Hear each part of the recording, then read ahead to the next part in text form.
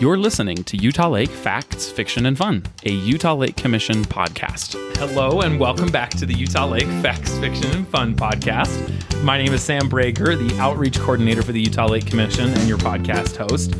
And in today's episode, I have a special guest returning with us, and that is Melissa Stamp.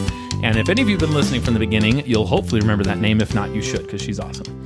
But Melissa is an employee for the Mitigation Commission, and that's the abbreviation of the name, because I think you'll have to correct me here. Let's see if I can get it. The Utah Mitigation and Reclamation Commission. Is that what the full one is? I always get it wrong. I almost have to read it myself every time. Utah Reclamation, Mitigation, and Conservation Commission. I knew I forgot something. So Melissa and this agency she works for, they are the head of the Provo River Delta Restoration Project. So she's been on a couple times on the podcast, and we love working with her and the other crew over there at Mitigation Commission about this topic. So today she's here to share updates with us since we last spoke and kind of talk about the upcoming months as well for the project. So Melissa, thank you so much for coming on, and I appreciate your patience with my technological difficulties as well here. Could you start, though, I think some people listening may not have heard of the project. Could you describe for us what the Provo River Delta Restoration Project is? Absolutely. Thanks, Sam, and thanks for having me on the podcast again. Really appreciate the Lake Commission's support in getting the word out through the podcast and other methods so folks can know what's going on with this cool project. So for anyone who doesn't know, the Delta Project is a river restoration project located near Utah Lake State Park and the Provo Marina. We're doing our construction north of there, and we're west of Provo High School. And the project involves relocating the outlet of the Provo River to the north of its existing channel into a restored delta area that's going to be built on about 260 acres of acquired property. And it's an ambitious project. It's a large-scale project. And what we're really trying to do is recreate a naturally functioning delta where the river and the lake can dynamically interact without being sort of hemmed in by levees and dikes, which is more like what the current condition of the river outlet is. So when we complete our kind of constructed delta area and lower north half of Skipper Bay Dike, most of the Provo River's flow will be diverted into this restored area. The existing river channel, though, I want to emphasize, that's going to stay in place and will continue to receive a small amount of flow. We're committed to making sure that area still remains a community amenity, making sure you can still fish there, that there's water to enjoy when you walk on the trail down in that area.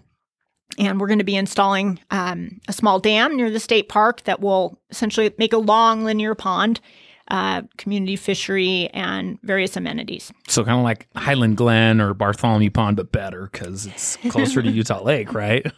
Sure. But I, as I've mentioned to you before, my wife and I have gone paddleboarding on the river before, and that's one thing that was hard was trying to get down in there. You kind of just have to scramble down the riverbank, so it'll be really cool to have a handful of those access points. It'll make it a lot easier for people to be able to get in and really enjoy it, because it's a beautiful section of river and trail there. It really is. So it's really exciting you guys are able to improve that amenity for the public. Yeah. So that's part of the project as well, is making sure that channel is still an amenity. But the biggest push, the need for doing this big project, it's a big deal to move one of the largest rivers in Utah, change the outlet of it. But the need is really driven by the need to recover the threatened June sucker, which is you almost said endangered there. I almost I say endangered all the time. I know. It's an exciting shift of language. Definitely. Like I said, I just dropped off we updated our fact sheet to say threatened. That's right. We've got some on hand if anybody needs them. And our website, we had to kind of go through and do that. So that's been awesome that a fish that used to be endangered, I think it's one of only 4 that have been downlisted nationwide. And this is just a really special fish. It's unique to Utah Lake. It's the only place in the whole world where it occurs naturally. And we've been able to downlist its risk to threatened, partly because of projects underway like the Delta Project, but also very much to the credit of a successful hatchery program that raises June sucker and has been stocking them back into Utah Lake.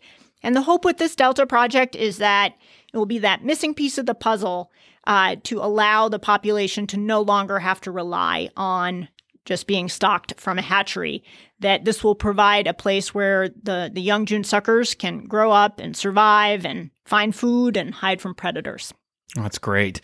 And as we've talked in the past, the project started construction itself in March of 2020. You know, what a great year to try and start the construction on a project. As you said, though, great water years for it. So it's been a good start. If you would share with everybody, since March of 2020, what the project has been able to accomplish so far. Yeah.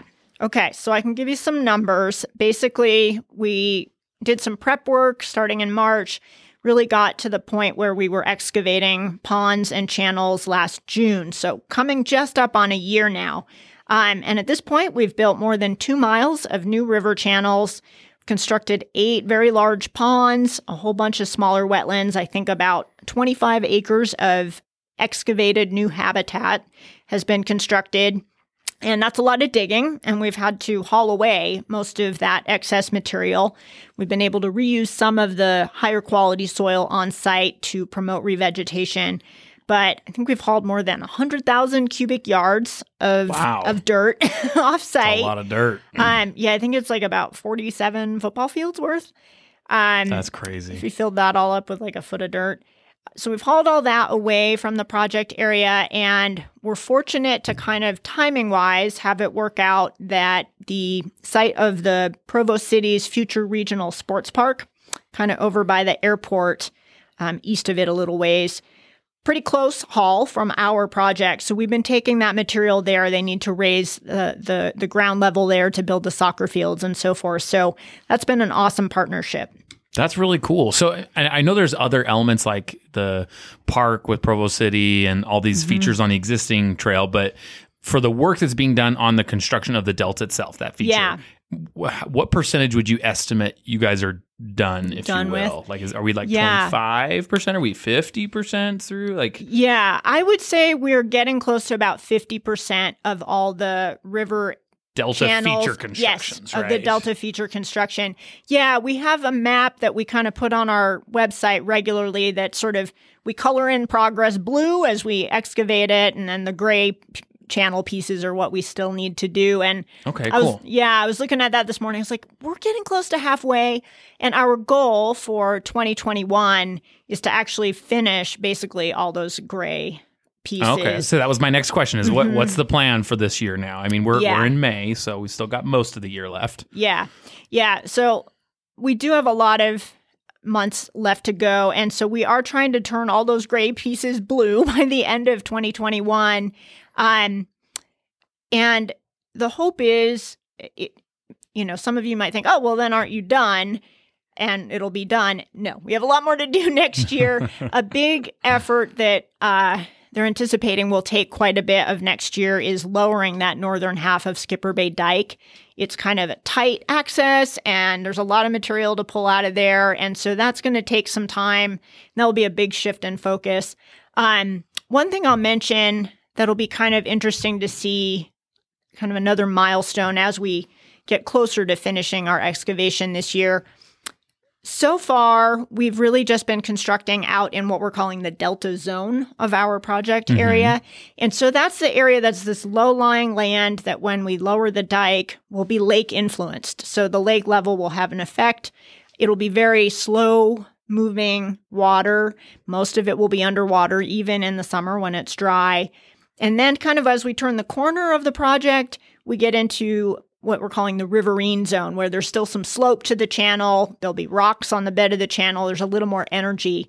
It's kind of just where the river would start to braid or spread out. And so that's going to be a shift in excavation because so far we've really been able to dig these ponds and channels without having to do bank protection measures and that sort of thing. Sure. And so starting in August, September of this year, we think we'll be on some of the riverine section where we'll have to put rock in the bed, and we're going to build these really crazy, I call them coconut fiber burritos, which sort of sounds like a weird food item. But you use these really dense mats of biodegradable coconut fiber blocks and almost build up the bank of the channel and then backfill it with some soil. Interesting. And so, because otherwise there's no stability there right Yeah. away, because you're counting on vegetation long term, but that doesn't grow in for a while. And so that's going to go slower when we get to that part. It's a little more finesse needed, Yeah. it sounds like. Yeah, it's a little more detail. So that'll be kind of an interesting transition to see later this fall on what we've got coming down the line for 2021 Cool. construction. That's exciting. That's really cool to hear that things are going so quickly on the Delta Yeah. features. It's really exciting to see it progressing. Yeah. As far as cool things, I know I mentioned that there was a couple of little tidbits you were sharing with me before about stuff that's kind of been happening. Please go ahead and share on some of those. Sure. A couple other milestones recently. We've been doing a very intensive effort of bird monitoring at the Delta Project property itself, but also 22 monitoring sites between kind of Powell Slough on the northern end all the way to the south part of Provo Bay. And this is related to the fact that we're in close proximity to the Provo airport. Sure. And so bird strike risk is a big concern. And so one of our commitments, we take that risk very seriously, has been to keep an eye on both pre-project, what are the bird movements and populations like, and what do we change with changing the habitat the way we're planning to, and what does that mean for risk, and that will be part of the long-term management of the property. But one of the monitors we've been funding, we have a wildlife biologist with Bureau of Reclamation, and then a host of BYU students and a professor that are helping do a lot of the monitoring. But they just had their 1 millionth bird observation. Hey, that's a lot. Yeah, they've been doing it for 4 years now. So we started well Wow. before construction of the actual Delta project. She saw a yellow warbler along Skipper Bay Dike. So that was kind of exciting. And we've updated the resources tab on our website. There's tons of maps, and you can kind of play with the GIS application to look for different information about all the monitoring data. Oh, is so for like kind the of in different there. sightings and stuff. Yeah, around you there. could say, where are all the yellow warblers? Or, Oh, where are we seeing interesting. pelicans? And you can kind of run filters and check all that out. So, I know of a couple birders who would be very, I'm sure they're Yeah. probably already aware, but if they aren't, they'd be very Yeah. excited to see that. That's really cool. yeah, so it's a neat data set if anyone's interested in checking that out. One other thing I wanted to mention, I think you already mentioned that we've have a stop motion video on our website also that shows how those swamp mats have helped us get Yes, out yeah, to super where cool we're video. excavating and all that. And that's kind of another partnership where Provo City Power installed some poles for us on the site. And then with Reclamation's help, they put some cool cameras up on those poles and are kind of maintaining some of that data for us. And Department of Interior is another one of the joint leads implementing the project. They've been funding that effort. And so the idea with that is we're keeping good track of how the site changes as we're doing construction. We'll be able to kind of watch as vegetation comes in long term by having those stationary photo monitoring points. So that's kind of another thing I wanted to mention. We call them sky eyes because pole cameras isn't very, Doesn't it's not sound very fun. exciting. No, Yeah. not Sky exciting. Eye sounds way cooler. Oh, and one other thing, and we can get into the site tours we've been doing, but this has been fun to kind of see, and it really engages people. Gosh, as we've been excavating out there, as I mentioned, 100,000 cubic yards of material, the soil is really interesting out there, and a lot of it has tons of shells in it. It feels like you're at the beach. Oh. And those shells are from aquatic mollusks and snails. And it's an indicator this area used to be connected to the lake, used to be part of Skipper Bay, which was a much larger bay. Sure. Basically, our project is west of the historic shoreline of Utah Lake. And so as we dig these things up, we're like, yeah, this used to be the lake. Otherwise, this wouldn't be here, right? If it was just a random farm field. And so it's been really interesting to see those. We've had some folks help with ID. Apparently, they've identified about 10 species of mollusks, and one of them is now extirpated from Utah lakes, so you can't find it in the lake anymore. Oh, interesting. It occurs elsewhere. So it's just kind of like, oh, we're excavating the historic condition of this bay and the animals that used to live there. There's signs of them. That's really cool. Before the dike went in, right? And everything. Exactly. And everything got changed over for agricultural in the area. Right. It's kind of a reminder of a previous ecosystem condition that we're trying to restore a little part of. So that's been kind of fun too. That's really cool. 10 species of mollusk. That's crazy. Yeah. And so that's kind of a push for maybe what I wanted to also mention was these site tours we are doing for the public. Yeah, please go ahead. Yeah. In general, the site is closed to the public during construction. So that's kind of the deal until we're all the way done and it's safe to be out there on your own. But every second Saturday of the month, we started in April and we'll go through October of this year. We're hosting tours for the general public, and you can sign up on the Contact Us page of our website. We are requiring pre-registration just to kind of manage group size. And each Saturday, there's a few different time slots you can sign up for, including one slot when you can volunteer to get your hands dirty, help pull some weeds. Hey, there you go. It's an interactive tour. Yes, and that's the interactive tour. You can have the passive or the active tour. Our next one's coming up June 12th, and I think with the scavenger hunt you guys are hosting soon. Yep. One of the missions we've proposed is to show up for that June 12th. Volunteer. Oh, so that one's limited. Anybody listening to the podcast right now, there's only going to be so many spots on this tour. True. So if you want those points, you better sign up soon. We'll make sure the link's in the show notes for that one too. Okay. Yep. So show up June 12th. And again, just pre-register on our website ahead of time. I should ask, is that going to be you doing the tour? I will do some of the tours. Paula Trader in our office has been. Paula's great too. Yeah. She's going to be out there also. Okay, cool. Yeah. And then she'll probably run the volunteer session. That's awesome. Yeah.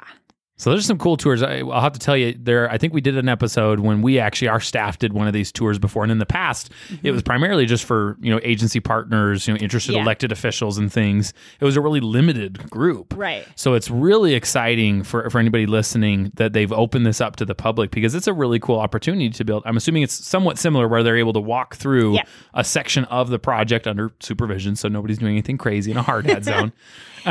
But really cool to be able to get out there and see this work they're doing and be able to actually ask questions and learn more about it instead of, just walk by or drive by and see, construction equipment in the distance. Right. So it's not too often that a construction project of this magnitude does somebody actually get to come on site and witness it for themselves and see where it's at and be able to actually talk with somebody and learn more about it. So strongly recommend, even if you can't do the June 12th one for points in the scavenger hunt, sometime soon, doing one of those tours would be a really cool opportunity for anybody listening. Yeah, it's an opportunity for us also. Like the folks who have come to the last two tours, very knowledgeable. They live nearby. They tell us about some of the history they remember in the area, and just a lot of skill sets too. I mean, it's going to be a project that's going to need stewardship long term also, and I think it's just awesome to try to connect with the community. Make sure they know what's going on and what to expect, and have them engaged long term. For sure. Well, Melissa, we really appreciate you coming back on to update everybody. And I know we'll plan to do another one maybe in the fall sometime. You said tours are done in October, right? So maybe we'll shoot for some time after that, because I'm sure you'll be pretty busy through that season. But thank you so much for updating. Is there anything else that you would share with everybody today? I think one last thing I will mention. One element of the project and of the June Sucker program in general is that it's tied to water supply, and one of the and is also an impetus to provide in-stream flow water. And so one of the other goals of our project is it committed an additional block of water for flows in the Provo River to make sure it doesn't dry up in the summer. And I wanted to mention, like right now, flows have come up on the Provo River, and it's a very dry year. They're not releasing from the reservoirs on purpose. So this is June Sucker purchased water that's being delivered downstream to provide a small kind of spring peak to motivate spawning June Sucker to come spawn in the existing channel. And if folks want to go look for June sucker, we're expecting it will be a good year to do that next week and kind of the last 2 weeks of May. We're expecting as that flow comes down again, if you go look for them around Lakeshore Drive, you can usually see them. I was going to say last year I went down there with it with our GoPro, and it's an amazing sight to really see just how really many are there. Yeah, so go look for that in the next 2 weeks, and just wanted to remind folks that water is part of what this project is providing and what the recovery program is helping achieve. Awesome. Well, again, thank you so much, Melissa. We really appreciate it. Make sure you check the show notes for any of the links that we've been discussing for those listening so that you can, join the scavenger hunt. You can go to one of the tours, see the awesome videos that they've done, and everything else. But thank you so much for listening in today. Thanks for listening to Utah Lake Facts, Fiction, and Fun. If you enjoyed this episode, please make sure to subscribe so that you can receive notifications each time an episode comes out on Thursday mornings. And if there's something in here that you feel you can share, please post the link online, share with your friends so that everyone else can also learn about the facts, fiction, and fun to do with Utah Lake.